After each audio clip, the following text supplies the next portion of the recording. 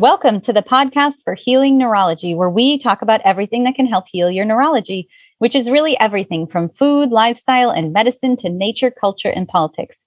There's no topic too big or too small. I'm Jillian Ehrlich, family nurse practitioner certified in Ayurveda and functional medicine. And I am thrilled to be introducing you to Dr. Bela Chheda today. She is a double board certified physician in internal medicine and infectious disease through a fellowship at USC, University of California. She spent 11 years in conventional practice serving California patients, inpatient and outpatient, with infectious disease care, and became increasingly aware of the growing number of patients with unexplained symptoms, which led her to expand her horizons into myalgic encephalomyelitis, ME, and channel her energies to help these patients that were commonly misdiagnosed and not getting better. In 2015, she began to specialize in seeing patients with CFS-ME in association with the Open Medicine Institute. And in 2017, Dr. Chheda and Dr. David Kaufman jointly opened the Center for Complex Diseases to focus on patients suffering from ME-CFS, dysautonomia, autoimmune disease, chronic infections, small intestinal bacterial overgrowth syndromes,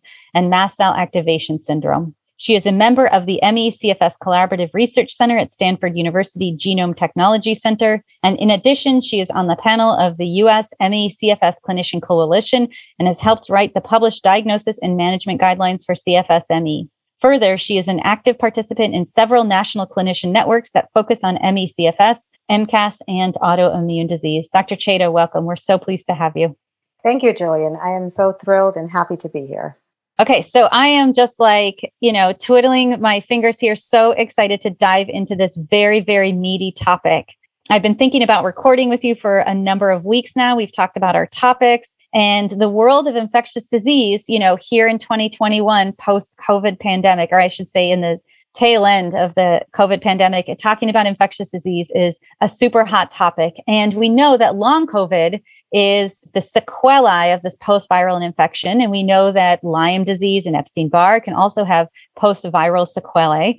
So let's just start kind of with the umbrella and talk about the practice of infectious disease. What is the practice of infectious disease looking like these days, and how is it evolving or not? So the bulk of what ID specialists do is we treat a combination of many different types of patients. So we treat hospital-acquired infections a lot. This is a very common complication from a patient who ends up in the hospital for a few weeks for any reason, maybe in the ICU, and then they get secondary or what we call nosocomial infections. This can be multiple drug-resistant bacterial or fungal infections, and ID docs are very knowledgeable in treating these.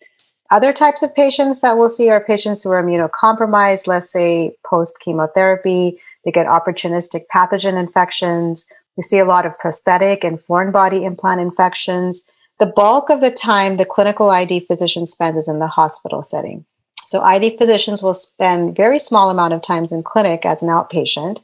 And we see some chronic infections, but it's pretty limited. For example, let's say hepatitis B, hepatitis C, there's some HIV, some follow-up for hospital discharge patients.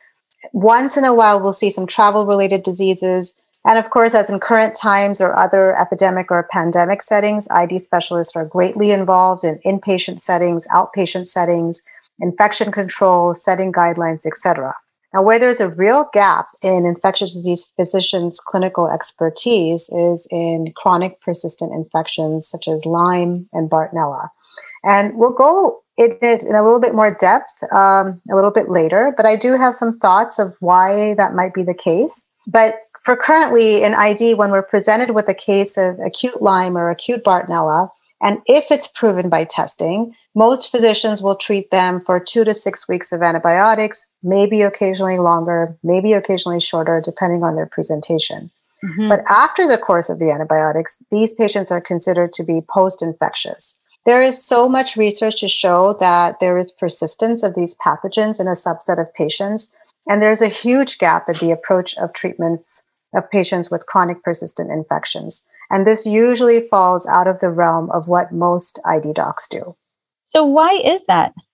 So that kind of leads us, our gateway into the next topic, which I wanted to talk about, is the testing. Mm-hmm. So our current testing for chronic persistent infections is very limited. So we're great at testing for acute infections. So when a patient is initially infected, most of the time the patient is teeming with bacteria or viruses, and we can do cultures, PCRs, and our technology is really good for that. And so the bulk of these type of infections we're able to prove. So let's say, for example, an E. coli sepsis. With infections like Lyme and Bartonella, often what happens is in the initial acute phase, the patients are missed. Now, there's various reasons. Often they will present with very non-specific viral type symptoms.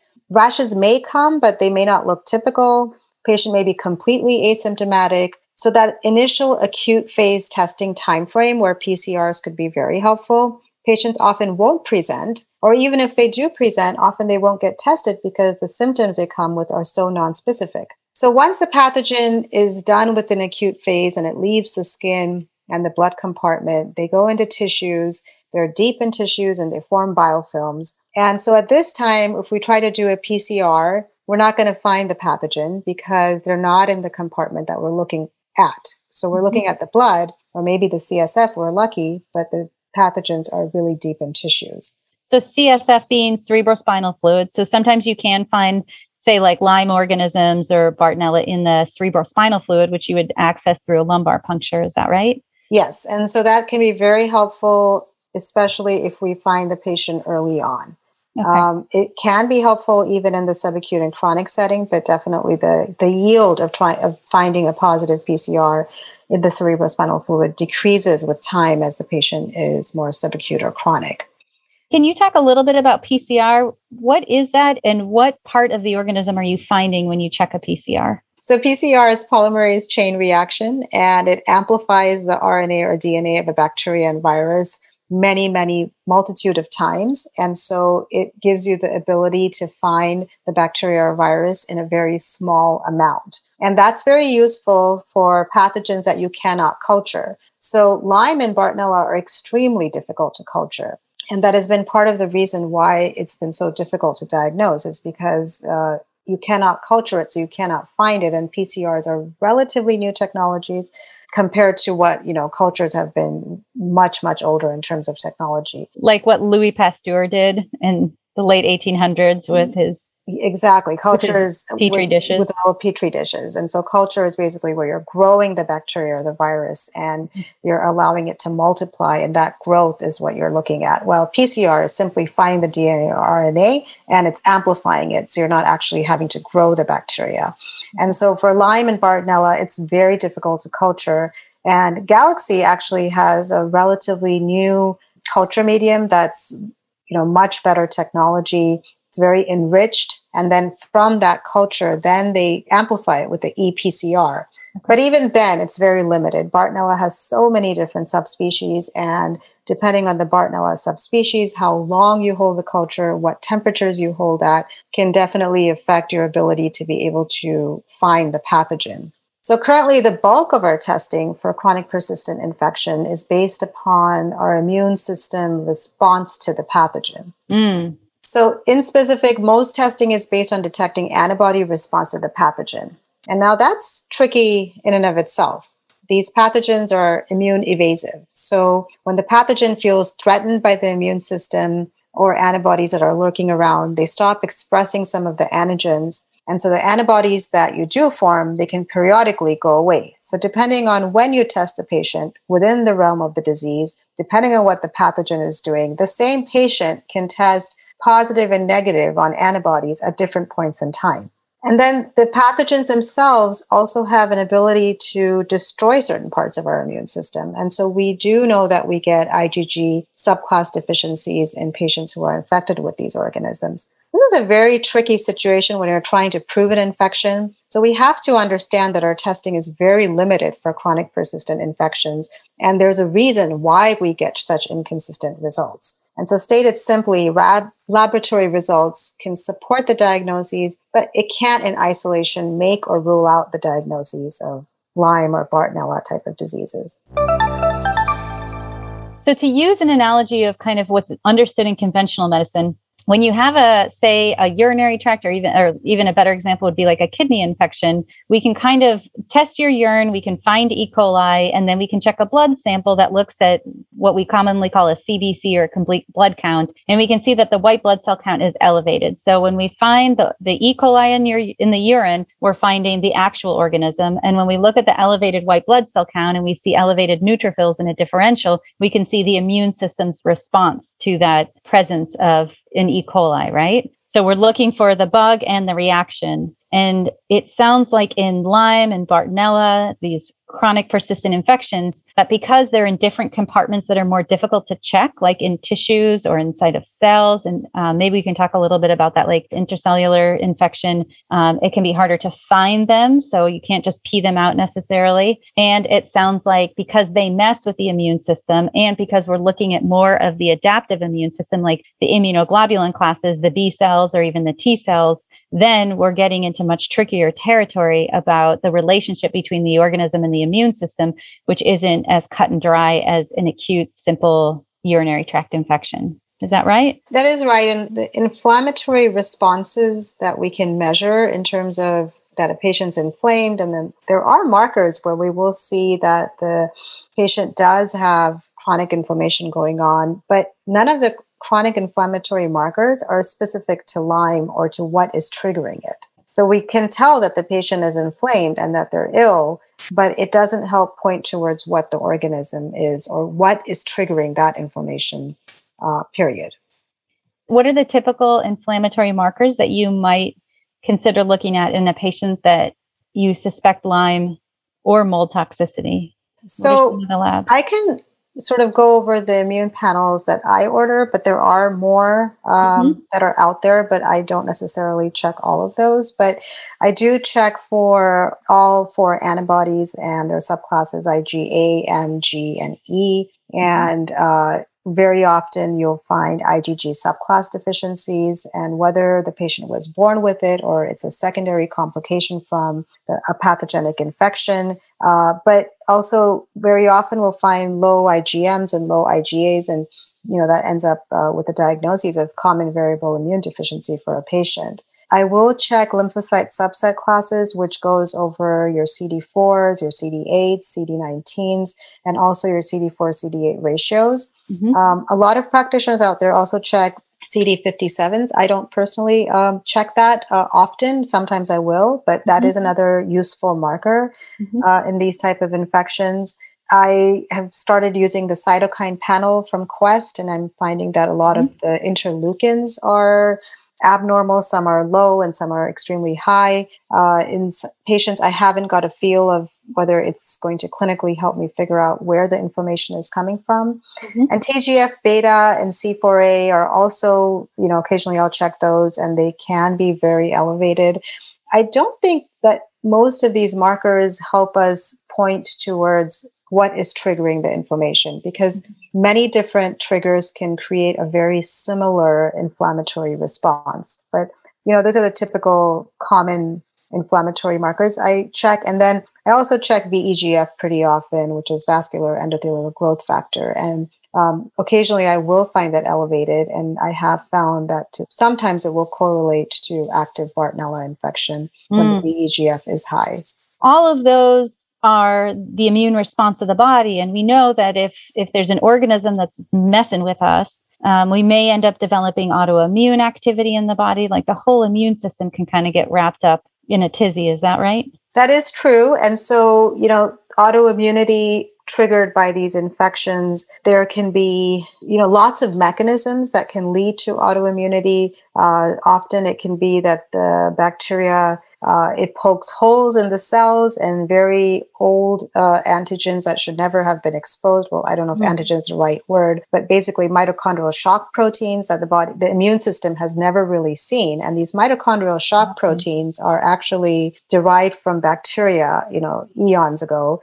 And so if the immune system starts to see mitochondrial shock proteins, it will form antibodies against it, and that can lead to autoimmunity in some subset of patients. Also, there's molecular mimicry with a lot of these bacteria. It looks just like our body, and so there's and I have seen autoimmunity develop as part and parcel of these type of infections, and often if the infection is successfully treated, the autoimmunity can reverse. So that's kind of the immune system side. When we look at the testing side for the organisms, can you talk a little bit about ELISA testing versus Western blot versus IGeneX versus Galaxy? Sure. So there's currently the bulk of testing that we rely upon is based on antibody response. And so first, if we were just to look at antibody response, and if we talk about Lyme, what I'll sort of concentrate on first is there's ELISA, Western blot, and immunoblot. And so ELISA detects total antibodies to Borrelia burgdorferi. Western blot, you take the antigens, you separate it by size, you transfer it onto a membrane strip. And then if there's an antibody, it's going to react to that antigen and the band will change color. Mm-hmm. ELISA and Western blot are both, they use reagents that they tend to come from lice Borrelia burgdorferi cultures. And therefore, depending on the culture conditions, some antigens can get over or underexpressed. And this in turn can affect the test results. Immunoblots are newer and they use recombinant proteins to detect specific antibodies. And because they use recombinant proteins, they have higher sensitivity and specificity. And I use the IGeneX immunoblots a lot. I believe that the reagents that they use for their immunoblots are very high quality. And then there's newer tests that are currently in the market that are based on the T cell response to the bacteria. And they're technically a better test because T cell activation is supposed to be suggestive of ongoing active inflammation that is currently being triggered by the pathogen. Who makes those T cell tests? So these tests are relatively new. Infecto Lab is one of the labs that does it in the United States. And I'm still trying to figure out how useful they are in the clinical context. There's some other labs that use, antibody testing. There's, IGeneX, Vibrant America, and so forth. And then there's a few labs out there that also are using or are trying to develop tests or already have tests that are based on antigen detection in the urine, because technically you could concentrate your antigen the most in the urine because you excrete it from your tissues, your blood, etc., and then it's going to go into your urine and you can concentrate it and find it. And there are a few labs that are currently offering that testing. It's difficult to interpret in terms of, is it overly sensitive and are we picking up antigens of bacteria that are not triggering inflammation? But there's definitely some real excitement in terms of what the testing will be available in a few years from now, hopefully sooner rather than later. So most of the testing currently is based upon antibody response. And so there's some criterias, and it's, this is a huge controversy. And so there's the CDC criteria. It's really old. It was developed in the 90s when far less was known about Lyme. I mean, since then, we know so much more. There's been hundreds of studies, if not thousands. And the CDC criteria was developed for surveillance. And so for any test, you can set a test cutoff for either a higher sensitivity or a higher specificity, depending on the goal of the test. And an amazing test would be 100% sensitive and 100% specific, which usually, no test is going to be that great, or it's really rare. And so when CDC was setting its criteria, because they were setting it for surveillance, what they did was they set it to a much higher specificity, but that came at the cost of a lower sensitivity. So currently, the CDC recommends a 2-tier testing process. The first test is an ELISA. If the patient's seropositive or indeterminate on the ELISA, then you perform a Western blot. However, if the first test is negative, then the CDC says don't do Western blots. And according to CDC guidelines, a patient must test positive on ELISA or indeterminate and positive on Western blot in order to be diagnosed with Lyme disease. This is great, again, for surveillance. The first tier ELISA is at best about 70 to 75% sensitive. That's really on the high end. And that's for the Borrelia burgdorferi SS strain B31 alone. We have many other Borrelia strains in circulation. And so that leaves a significant portion of patients with false negative results who never get the second test. And so given the limitations in specificity and sensitivity of ELISA and the Western blot that we discussed, it's easy to see how the current two-tier testing is insufficient. And these were criteria for surveillance. They should not be used for diagnosis of Lyme disease in the clinical setting. So ILADS, which is International Lyme-Associated Diseases, has a different set of criteria, and they've chosen a different number of antigen bands, and which bands and in which numbers do they need to be positive to interpret a test as positive. And so basically my approach is to interpret the test results within the context of the patient's clinical history. And that's important in assessing the likelihood that a positive test represents the presence of the disease and that a negative test represents the absence of the disease. Okay, so let's back up one second, just talk about Lyme overall. Like, what is included? What organisms and what diseases are kind of included when someone says, I've got Lyme disease, or under the umbrella of Lyme disease? What does that include? Yeah, so, when we think about, I commonly will say vector-borne diseases, because I like to include different types of vectors, which, primarily we're talking about ticks and fleas. But depending on, where in the world someone's been exposed, there are definitely other vectors that can expose you to these type of infections. And I try to think of them as a little bit similar in the sense that these are very hardy pathogens that are very persistent.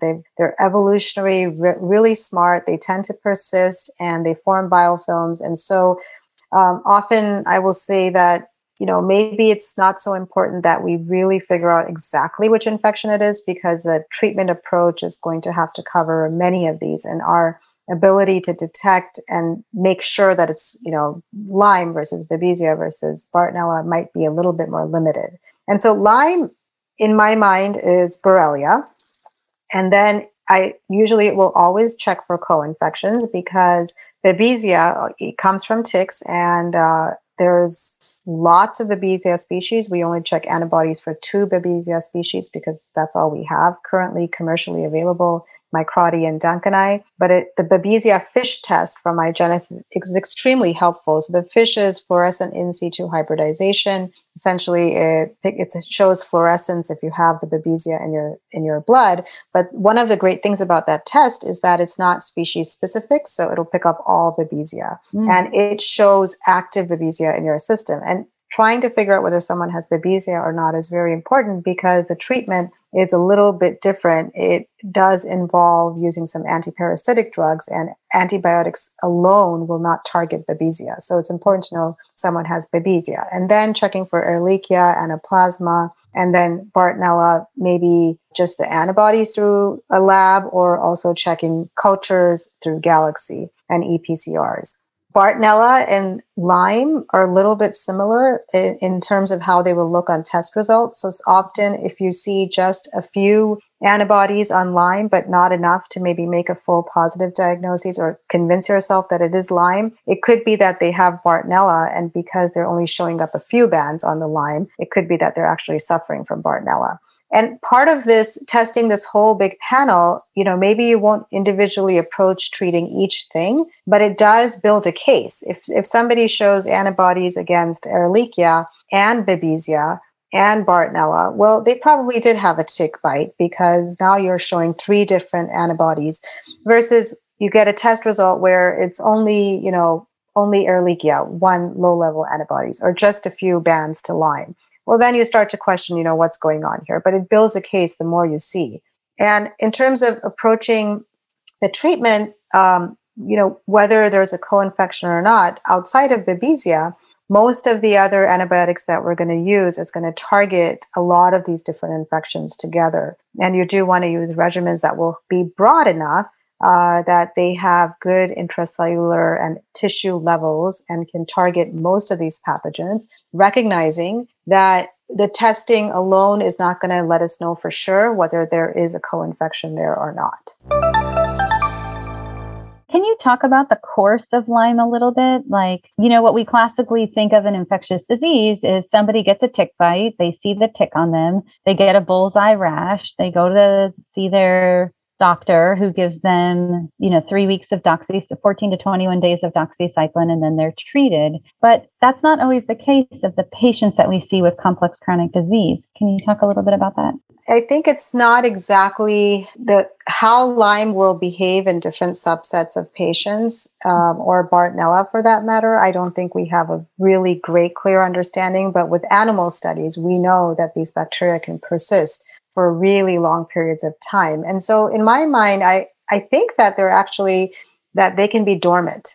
So when you first get infected, they can, enter into the skin and they can produce a rash. Not always. Sometimes it is a typical bullseye rash. Sometimes it's not. And in Bartonella, you may or may not get a rash. But then once they go beyond the skin, they can enter the blood. They can disseminate into different tissues. The Lyme likes to use the central nervous system, the joints, the heart.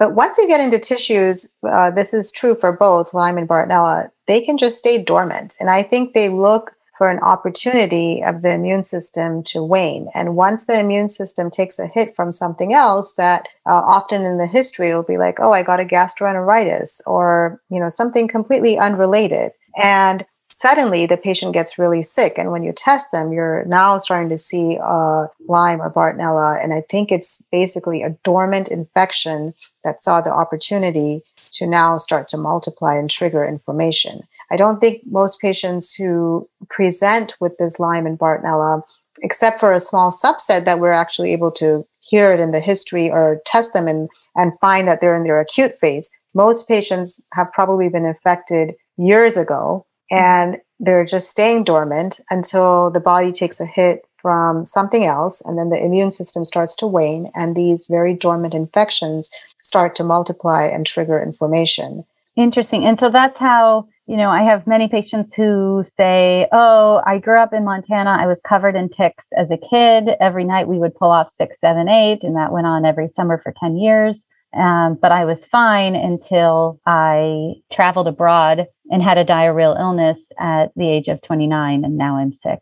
Yeah, and also I feel for that there must be a huge chunk of the population who are exposed to Lyme. And, if you go into more developing countries, Bartonella is extremely common. There's animals everywhere, and, being bitten by fleas is probably really not a big deal. Mm-hmm. But not everybody is getting sick with them.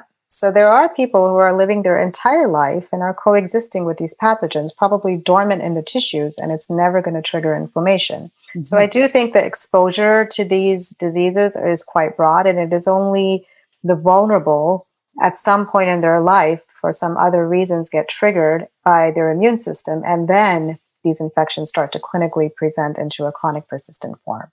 And so then if that's the case, if the issue is really that a person lived happily with this pathogen for maybe even decades, and then the immune system takes the hit, how do you address, as we kind of shift our conversation towards treatment, how do you addressing the immune system or the vulnerabilities or weakness of the immune system versus the presence of the infection?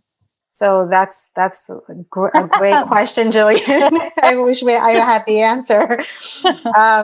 Clearly, it is very difficult to tease out in a chronic complex patient what role is infection playing versus what role is the immune system playing and what other triggers are there.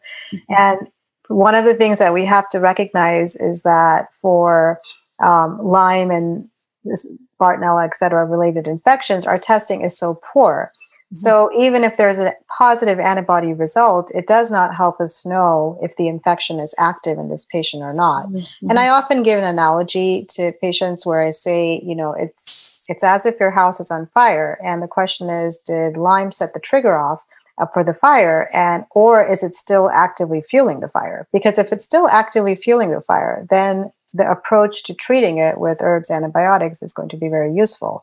Versus if it was just the trigger and it's not currently triggering the inflammation, it's not going to be an effective treatment, or it should not be approached at this time. And often, you'll see two patients, which I'm sure, you're very familiar with. You'll see them, and on paper, they look so similar, their history, their testing. And then one patient will respond beautifully to antibiotics, and one patient, it makes no difference. Mm-hmm. So really tricky to try and figure out if the infection is still currently triggering the patient. And there's the Lyme docs who, are only doing the antibiotics or herbs. And then there's mold docs, who are all about the mold and solely focusing their attention on that. And then there's the MCAS docs who don't do any antibiotics at all. But I think that this is a spot where you have to constantly reassess and constantly toggle between different treatments and sometimes get the immune system to calm down and maybe concentrate on the mast cells and then maybe switch gears back and forth depending on how the patient's responding and also what the history and testing is showing. Any tips or pearls about how to distinguish if you are a patient that should be treated for Lyme versus if you're a patient that should be treated for immune vulnerability or targeting immune strengthening or immune modulation? So in general, if I get a history of a patient who was relatively well, and if you go back into their history, into your previous years, it was not, you don't hear a lot of illness, and then they kind of just fall off the cliff. And it could have been a year or 2, 3 years ago, but that falling off the cliff to me really suggests that something really shifted in their body. And for those patients, recognizing how our testing is so limited, just like good medical practice, that we must consider pathogens and we must understand that our ability to detect pathogens is limited. And we should try an empiric antibiotic course, whether we can prove it or not, because our testing is limited. So for those type of patients that come relatively earlier on in the illness and were relatively healthy and fall off a cliff, I will usually always give them a pretty decent course of antibiotics to see their response. For patients who've been chronically ill for many, many years, even if they test very positive, I feel like their body is probably going through so much chronic, persistent inflammatory changes that coming in with antibiotics directly may not be easy for them to handle, or it may not even produce the response. So for those type of patients who've been ill for many years, even if I test them and it's pretty positive, I will still hold off. I'll try and get their inflammation down. I'll try to repair their gut, get their SIBO taken care of, try and get them out of a moldy environment if they are in a moldy environment, get their mast cells to calm down. And then depending on where they land, because a lot of times, you do all of that and they're better. And so then at that point, even if I see all the antibodies for Lyme, or if I see that they're testing positive for infection, maybe their immune system is taking care of it. And if they're better, I wouldn't necessarily treat them at that point. But if they're chronically ill, I usually will try to do more supportive work first and then say, now we're ready for antibiotics or now we're ready for herbs, but a little bit later in their time frame. So can you talk a little bit about also when in investigating a chronically ill patient, you might also consider mold, heavy metals, or other toxins like herbicides or pesticides or pollution as triggers for immune dysfunction? Yeah, so mold, as you know, is very tricky. It's ubiquitous in our environment. We have so much mold from the way we now live in 2021 and the way we build our buildings. And mold has a lot of research to support that it is quite immunogenic and it can be triggering inflammation. Our testing for urinary mycotoxins is, again, maybe as controversial or more controversial compared to tick-borne disease testing in terms of whether when you find the mycotoxin, does it mean that it's triggering the illness or not? But in general, mold toxins are immunogenic. And so I think it's good to test everybody for mold mycotoxins. And then if you find it, detoxing patients from mold mycotoxin is really just a lot of different supplements and maybe some mild binders. It's a relatively easy pathway. It becomes a little bit more trickier if you don't know where the mold is coming from and whether they're still actively being exposed to it. So I definitely check for urinary mycotoxins for everyone, but I don't necessarily make them move from their house or remediate their house unless I'm sure that it's really playing a huge role. And of course, like the history sometimes helps. I moved into my house a year ago and now I'm so ill. Well, then, that clearly the house must be playing a role. And in terms of other heavy metals and pesticides and so forth, I mean, when we read the research, it's very depressing in the sense of how much we are all exposed.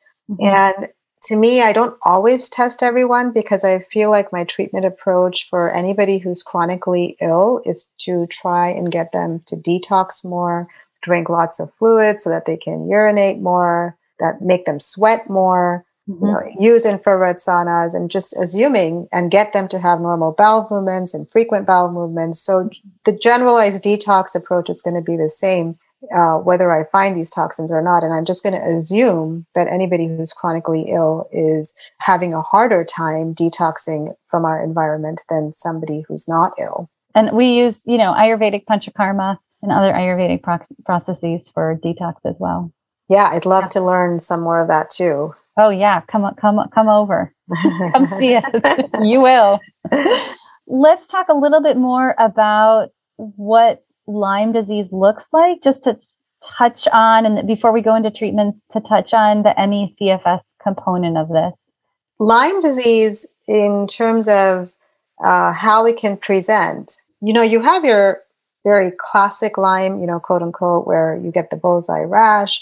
If you get the arthritis, generally if you get the arthritis and if it's like different joints at different times and they're the big joints, that's really, it is a signal that this could really be Lyme. And then they love to go into the nervous system and they love to go into the heart and so forth. But in terms of, it's a multi-system inflammatory disease. And so clinically speaking, besides these few things in your history that might really point towards it, including, of course, a tick bite or what I just mentioned, it is really hard to distinguish whether all of that is coming from, let's say, dysautonomia with autoimmunity. The symptoms can be very hard to figure out whether it's making Lyme as a more higher suspicion versus is it dysautonomia and POTS versus is it all mold? And that's because all of these illnesses cause a chronic, or is it CCI for that matter? And they all cause a chronic multi-system inflammatory disease where the symptom list can be 200 long. Yes. And I don't think it's specific for one particular illness outside of a few small things for each of these. Most of the time it's interchangeable. And this is such a complex topic, and I appreciate so much your insight and clarity. It's great. If we are thinking about now Lyme disease or co-infections, multi-system chronic illness, if we think about Lyme as a source, then how do we approach and start to think about treatment? Let's say we've decided on this diagnosis, we've looked at PCR testing, we've looked at the immune system, we've looked at the clinical history, we've looked at the current symptoms, and we've decided this is a Lyme case. We want to give it a shot. What do we do next? Once we've come to the conclusion that we're going to try and treat and see if this is what's making the patient ill, in terms of, all the infections that we find, if we find Babesia, we do need to approach the treatment first for Babesia. And the treatment for Babesia is a little bit more unique compared to everything else because it does require some antiparasitic drugs to be added to antibiotics. So usually you want to start with a Babesia treatment, depending on the response. You could use it. Usually I always give it for 2 months, but we could even go longer based on how the patient is responding. And once you feel like you've treated Babesia to some extent adequately, you can always recheck the FISH test. You can recheck the antibody levels to see if they've come down and, of course, clinically see how the patient's responding. Then you can start going into antibiotics. And in terms of antibiotics, Ehrlichia, Anaplasma, the tetracyclines are very good for them. So I usually will start with a regimen that will initially include some tetracycline, whether it's doxy or minocycline, and combine it with a few other antibiotics. And so I usually will use 2 or 3 different antibiotics that have good intracellular, good tissue penetration. And so tetracyclines are one of my favorites. I also like clarithromycin, azithromycin a lot. And rifampin is great. It's, it's like a godsend in terms of how well patients respond to rifampin. And then based on how the patient's doing, if these antibiotics are not doing the job, then I will try to switch to different antibiotics or otherwise just switch periodically anyways to see, unless the regimen is producing really great results, I tend to switch after some time. And maybe we can use third generation cephalosporins, Bactrim, And then there's, what I would say like the third line regimens.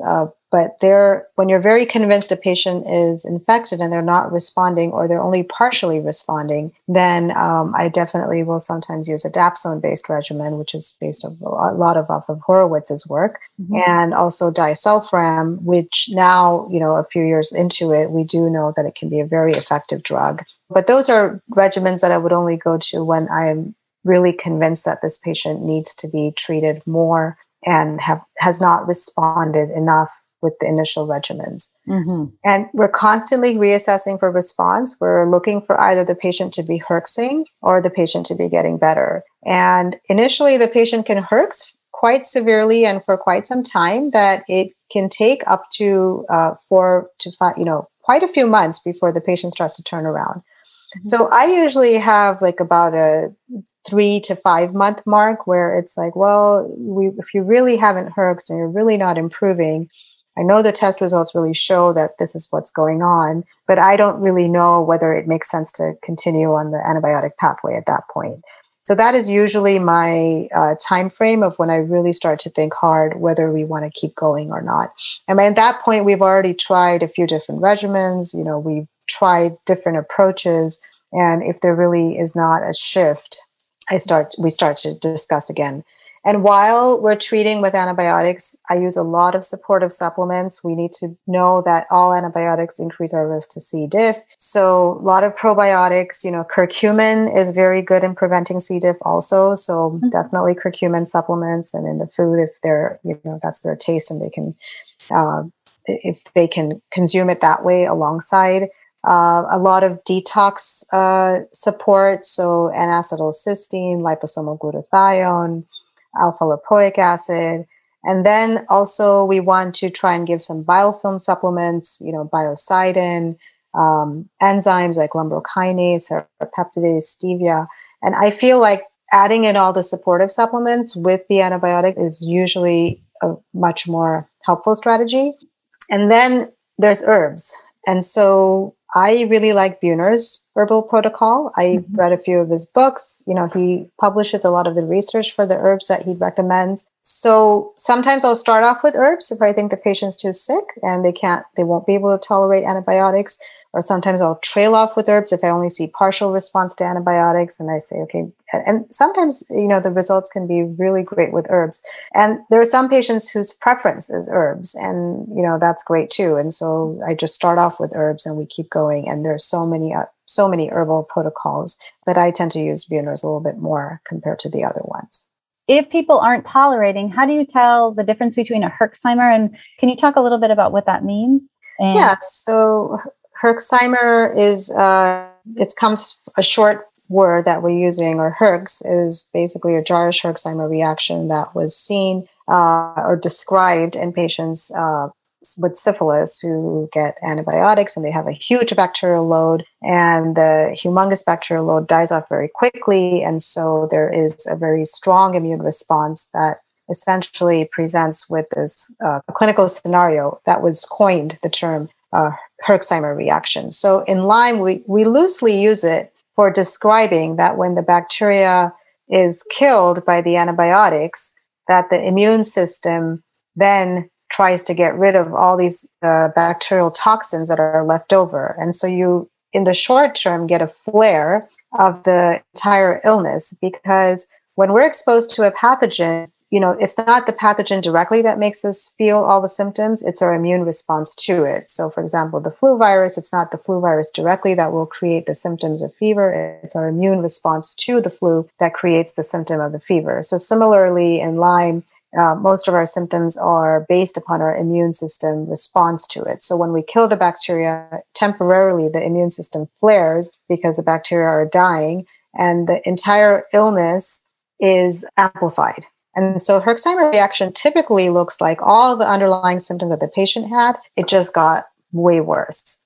And the way to try and tease out, is it a Herxheimer reaction or is it a side effect of the antibiotics? So I usually will say, even if it's like, joint pain, it's going to feel very similar in quality to what the patient already had. If something feels very different or it's a brand new symptom, then we have to make sure that it's not a side effect of the antibiotic. And typically when the patient herxes, initially the first herx will be the biggest because that's when your bacterial load is the largest and the immune flare will be the largest. And that usually will occur within a few weeks of starting antibiotics. And if you are able to conclusively prove the time of when the first herx was, that can be used as a timing to try and figure out how long to treat the patient also. And typically, if you treat about 6 months from that first big herx, that tends to be a good time frame to decide when you want to stop your antibiotics. How long do people typically stay on antibiotics? And is there a time period that is too long? There is always that question of if you're treating and is it really are you not getting the response that you're hoping for? Is the bacteria not dying? And at that point, when do we stop? So for me, if there's a big herx and the patient is continuing to get better, usually from the big herx, I'll go about 6 months. If the patient their graph is looking like they're improving month after month after month, I'll wait for them to plateau. And once they plateau, then I'll usually go on for about 2 more months. And then I'll stop antibiotics. If the patient's really, they've proved they only improve, let's say, 20, 30%, and now they're not getting any better, and you're still kind of wondering, how long should I treat? Should I change regimens and so forth? If the initial response was, in my mind, maybe whatever benefit we were going to get with antibiotics, once the patient is plateauing, we have to probably understand that the rest is maybe the other symptoms are not being triggered by active infection anymore. It's being triggered by the immune system, and we should probably stop. Mm-hmm. So once the patient's improved to the peak extent, and I've tried a few different regimens, usually about 2 months, and I will then say no more. Or I'll trail with herbs, and sometimes that will give another added benefit. We have patients that come to us who have been on even IV antibiotics for 4 years, 5 years. What are your thoughts about that? I often also will see patients who've been on antibiotics or who have been on antibiotics for years, and sometimes they still come on antibiotics and sometimes they're off it for a few years. There's a subset of patients who recognize that they relapse very easily, and they need to be treated intermittently with antibiotics, every few months or so. And those patients really know their body, they really know their symptoms, and they've been dealing with the chronic persistent infection for years. And so I also feel there is a role for some small subset of patients to periodically retreat because they relapse and their immune system for some reason is just not able to help them get rid of the infection or calm it down enough. But at some point, and usually for me, it's about 3 to 5 months of no response of antibiotics. Even if the testing is very strong, I stop. And what I tell patients is that, currently the testing doesn't really help us know whether it's triggering your inflammation or not. And we are giving you the best treatment we can, and it's not making any difference. And there's no way for us to know whether you're in that tiny subset that would respond after a year. So on a risk-benefit ratio, for now, I would say let's stop. Let's try to readdress other ways to treat you. And then in a few years, maybe we will have better testing and we might have better insight. And I also think that in a few years, for patients who are young and have been infected for so long, I often tell them that there's a lot of research right now going into targeted therapy. And us not being able to get to the antibiotics to the right spot is a huge reason of why we probably can't treat these patients. And so that's going to change in the future. And then our therapies will be so much better. What if you can't cure it? What do you do? The immune system and the pathogen, it's part of a spectrum of what we live with as humans. And if the immune system is not responding with a targeted acute response, mast cells and other immune cells, and they're getting chronically triggered, and if we're not being able to get rid of the pathogen, and it's leading to this chronic inflammatory state causing so many symptoms, I think the approach is try to get rid of the inflammation. So calm down the immune system and specifically trying mast cell treatment and also looking at, as we're learning more and more about CCI, trying to make sure that, not everybody has CCI, but trying to make sure that their brain, spinal cord are up. And so CCI being craniocervical instability, so kind of where your head attaches to your neck and your body being unstable. Yeah. So, and as you know, as an Ayurvedic practitioner, that so much is centered in about how we align our body. And so trying to make sure that their posture is improving, their connective tissue is getting stronger, that we're upregulating their vagus nerve. We're using other techniques to calm down their limbic system. Alongside, we're trying to get their mast cells to calm down, take them out of their toxin environment, try to detox them. But at some point, trying to kill the bacteria or the virus may not be the approach that's going to work. And then just trying to get their body to calm down from all these other perspectives can be a helpful strategy. So let's say that you are a listener out there in podcast land and you have heard this show today and you're like on the edge of your seat still with 1,000 questions. Where would such a person go to learn some more? So I think in terms of Lyme disease, I love Horowitz's books. He's a really great practitioner, a brilliant clinician and scientist both. And he's written a couple of books, and he has some really detailed regimens with really detailed strategies. And I would highly recommend reading Horowitz's books. For herbal stuff, I love Buhner's books. He has a couple of published books out there. And then for mast cell activation syndrome and so forth, Dr. Afrin's book is great. It has a lot of, again, details of strategies of, how to approach the treatment and so forth. It is a complicated situation with so many different thoughts, and you'll hear a lot of different approaches. And I would say, listen to Jillian's podcast. She has such great talks on there. You can learn worth a lifetime just from her podcast alone. You're so sweet. I know. Well, we're so glad to have you as a guest today. My God.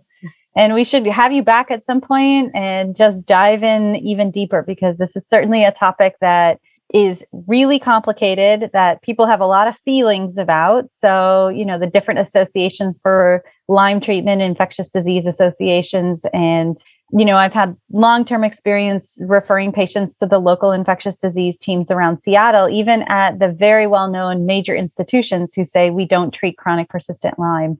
So just flat out, when patients call to schedule an appointment. So there's a lot of big feelings about whether it should be treated, whether this is a thing. And it's so great to have you on today talking about everything you know and how you practice and what your experience is. Thank you so much. Thank you, Jillian. I really enjoyed being here. Thank you for listening today with Dr. Bela Chheda from CenterForComplexDiseases.com. We've got lots of ways to continue this conversation through Facebook, Instagram, and Twitter. You can find out more about Dr. Chheda at her website I just named, Center for Complex Diseases with the S.com, or about us at our website, centerforhealingneurology.com. Please be sure to share this show with your friends, and we welcome your rating and review wherever you get your podcasts. And feel free to send topic requests to podcast@centerforhealingneurology.com. We love that you've joined us today to discuss how to make our whole world medicine. We rise or fall together, and we are committed to doing what we can to make as many of us as healthy as possible. And this takes all of us, including you. Thank you for listening, and see you next time.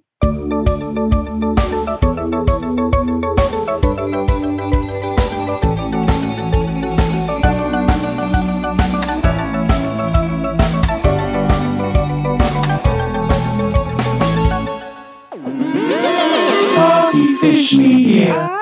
Partyfish Media acknowledges that it operates and records on indigenous Duwamish and Puget Sound Coast Salish land that is still home to the Duwamish tribe. This land is stolen in violation of the Point Elliott Treaty of 1855. We are committed to uplifting the name of these lands and community members from these nations who reside alongside us. For more information on this land, its people, or ways you can help, visit duwamishtribe.org or realrentduwamish.org.